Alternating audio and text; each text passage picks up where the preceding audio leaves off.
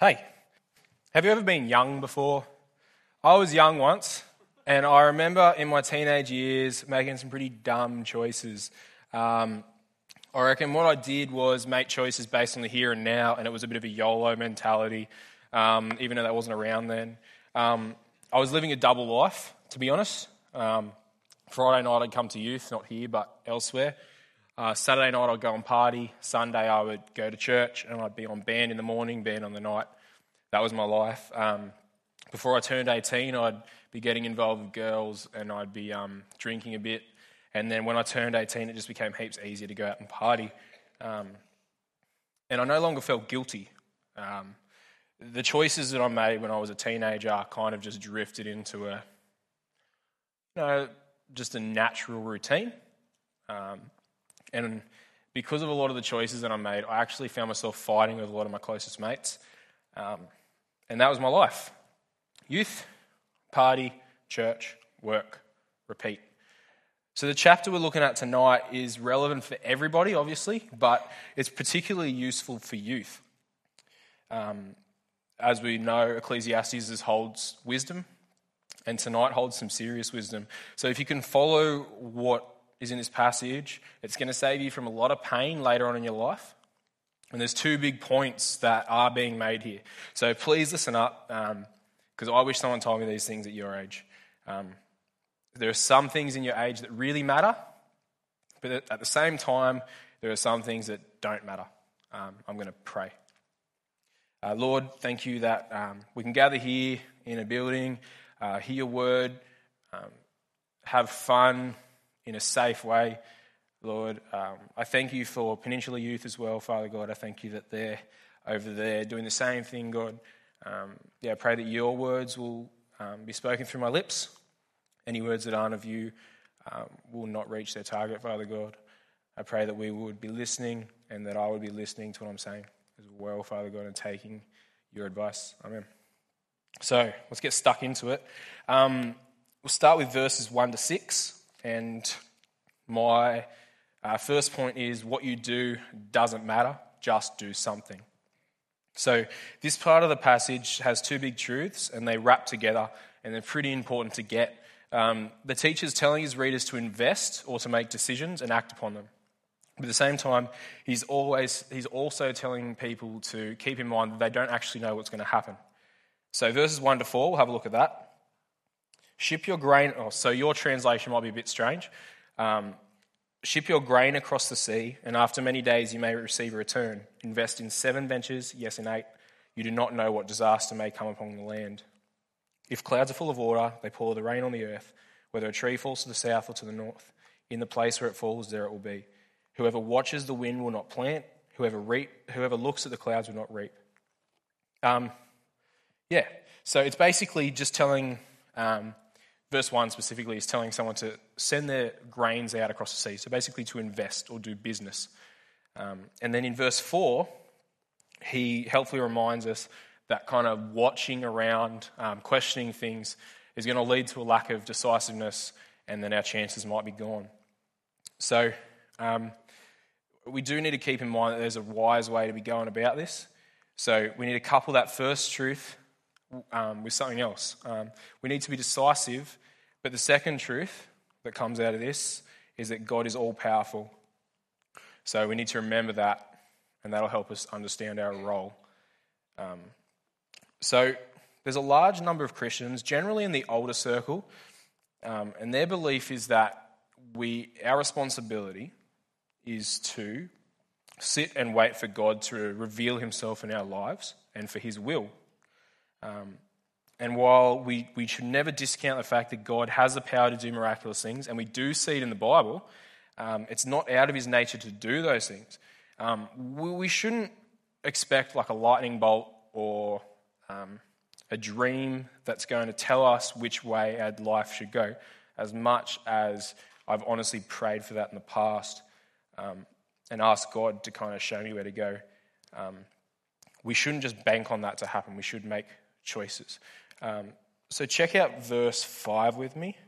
It says, as you do not know the path of the wind or how the body is formed in a mother's womb, you cannot understand the work of God, the maker of all things. This verse holds the deep spiritual truth that we can't understand the mind of God. Therefore, we don't know what's going to happen. So it's a bit of a warning. It's a warning to not assume that what you have planned for your life is going to necessarily happen.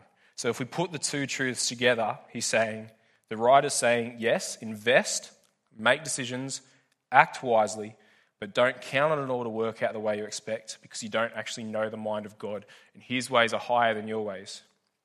And we see this in the New Testament. So have a look at James 4:13 with me. It's between Hebrews and 1 Peter.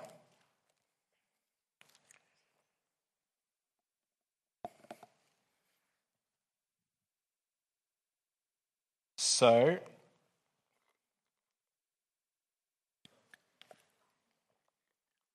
James 4:13 says, "Now listen, you who say, 'Today or tomorrow we will go to this city or that city, spend a year there and carry on business and make money.'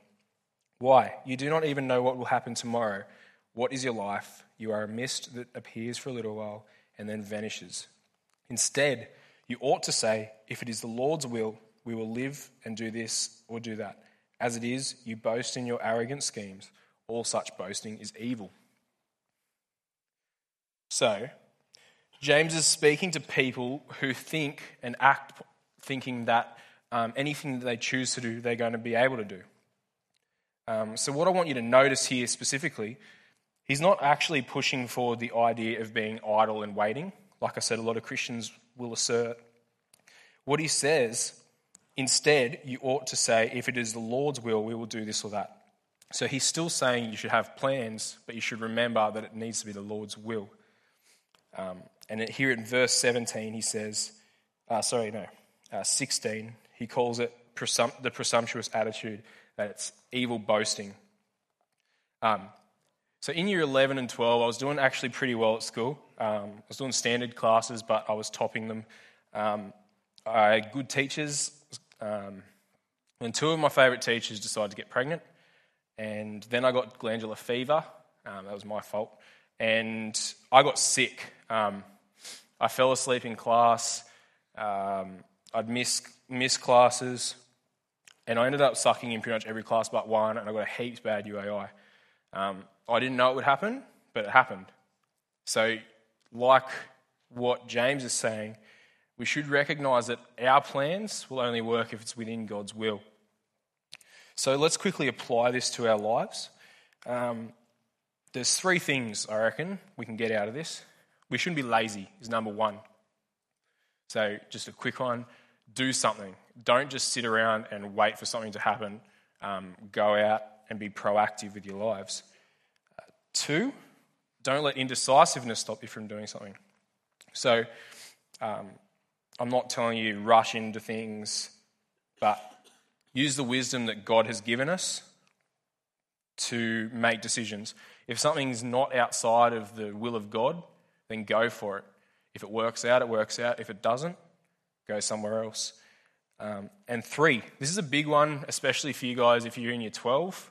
Don't expect everything to go to plan. See, verse 5 and 6 are telling us that we don't know what's going to work, as you do not know the path of the wind or how the body is formed in a mother's womb. So you cannot understand the work of God, the maker of all things. Sow your seed in the morning, and at evening let your hands not be idle, for you do not know which will succeed, whether this or that, or whether both will do equally well. So don't just count on everything. If you don't happen to get the mark you want, it's not the end of the world. I mean, on a practical note, there's always other ways around. So if you are in year 12 or year 11, anything, and you're stressing about school, just stop stressing, do what you can, stop worrying, and keep God the main thing, because ultimately his will is ultimate. And we see that in Romans 8:28, that God works for the good of those who are called according to his purpose. So if you keep him as your priority, things will work out, whether it's on earth or in heaven. So be actively reminding yourself that God is at work in everything. and through everything.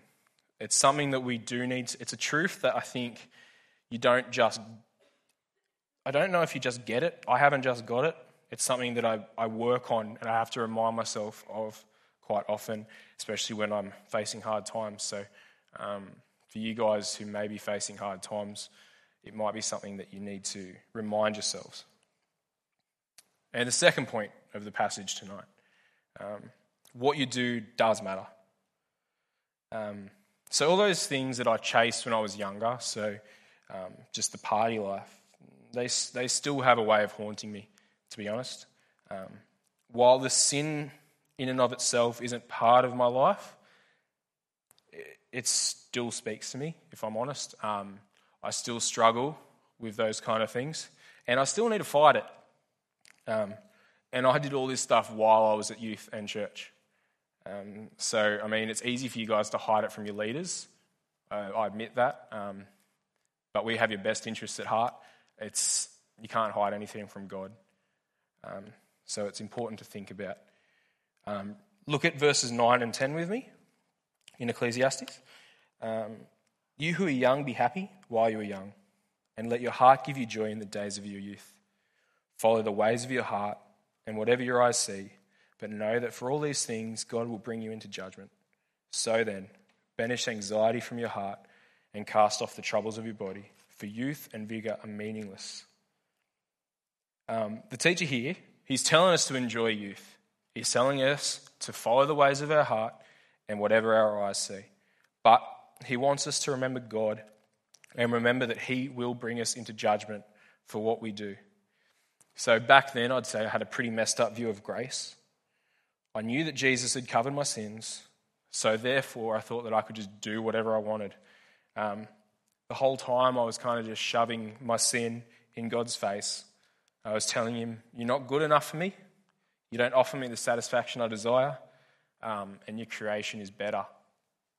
And I mean, really, what a terrible way to treat the God of the universe. He's the creator of everything that's good in the universe. He knows exactly what it's made for and the best way to enjoy it. And I think we all seem to forget it and kind of, in a backhand way, say, screw you, God. I'm pretty sure I know what's best for me. I love your creation more. Now you can get stuffed. And it took me a while to see what's wrong with that. So don't make the same mistakes that I did. The creator of anything knows what he created better than anyone else. We'd see that with anything. So why do we question God? And I guess my question to myself is, why do I still question God? So have a look at verse 10 with me.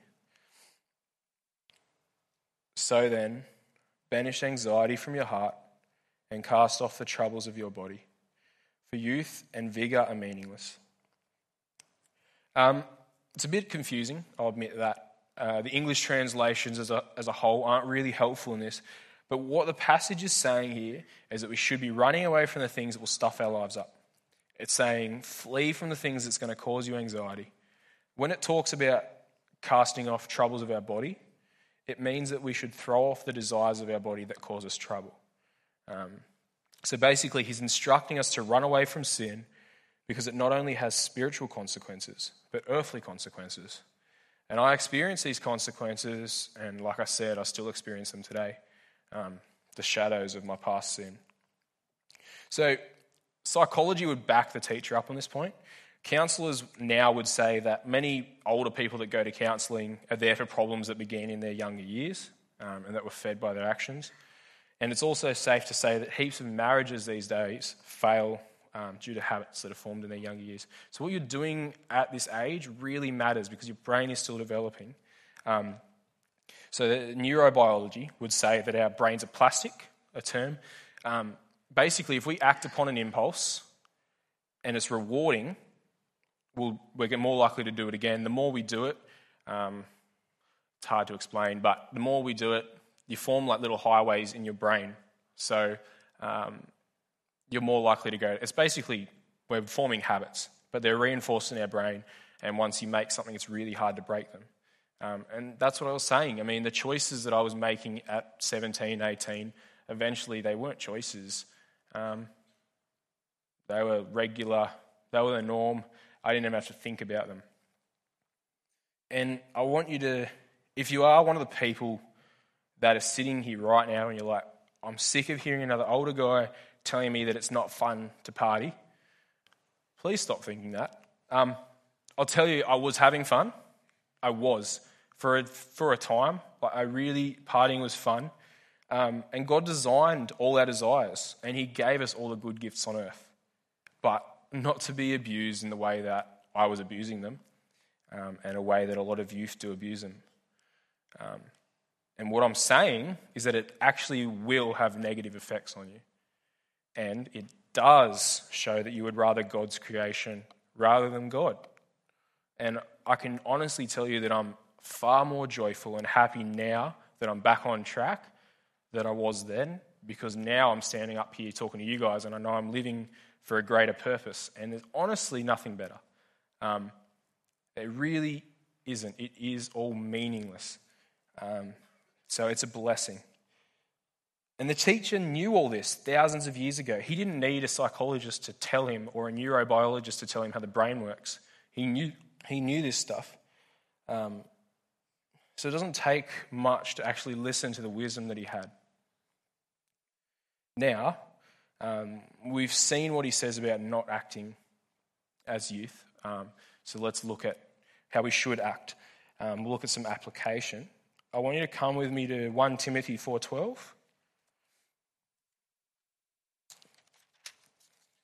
That's just after Thessalonians and before 2 Timothy.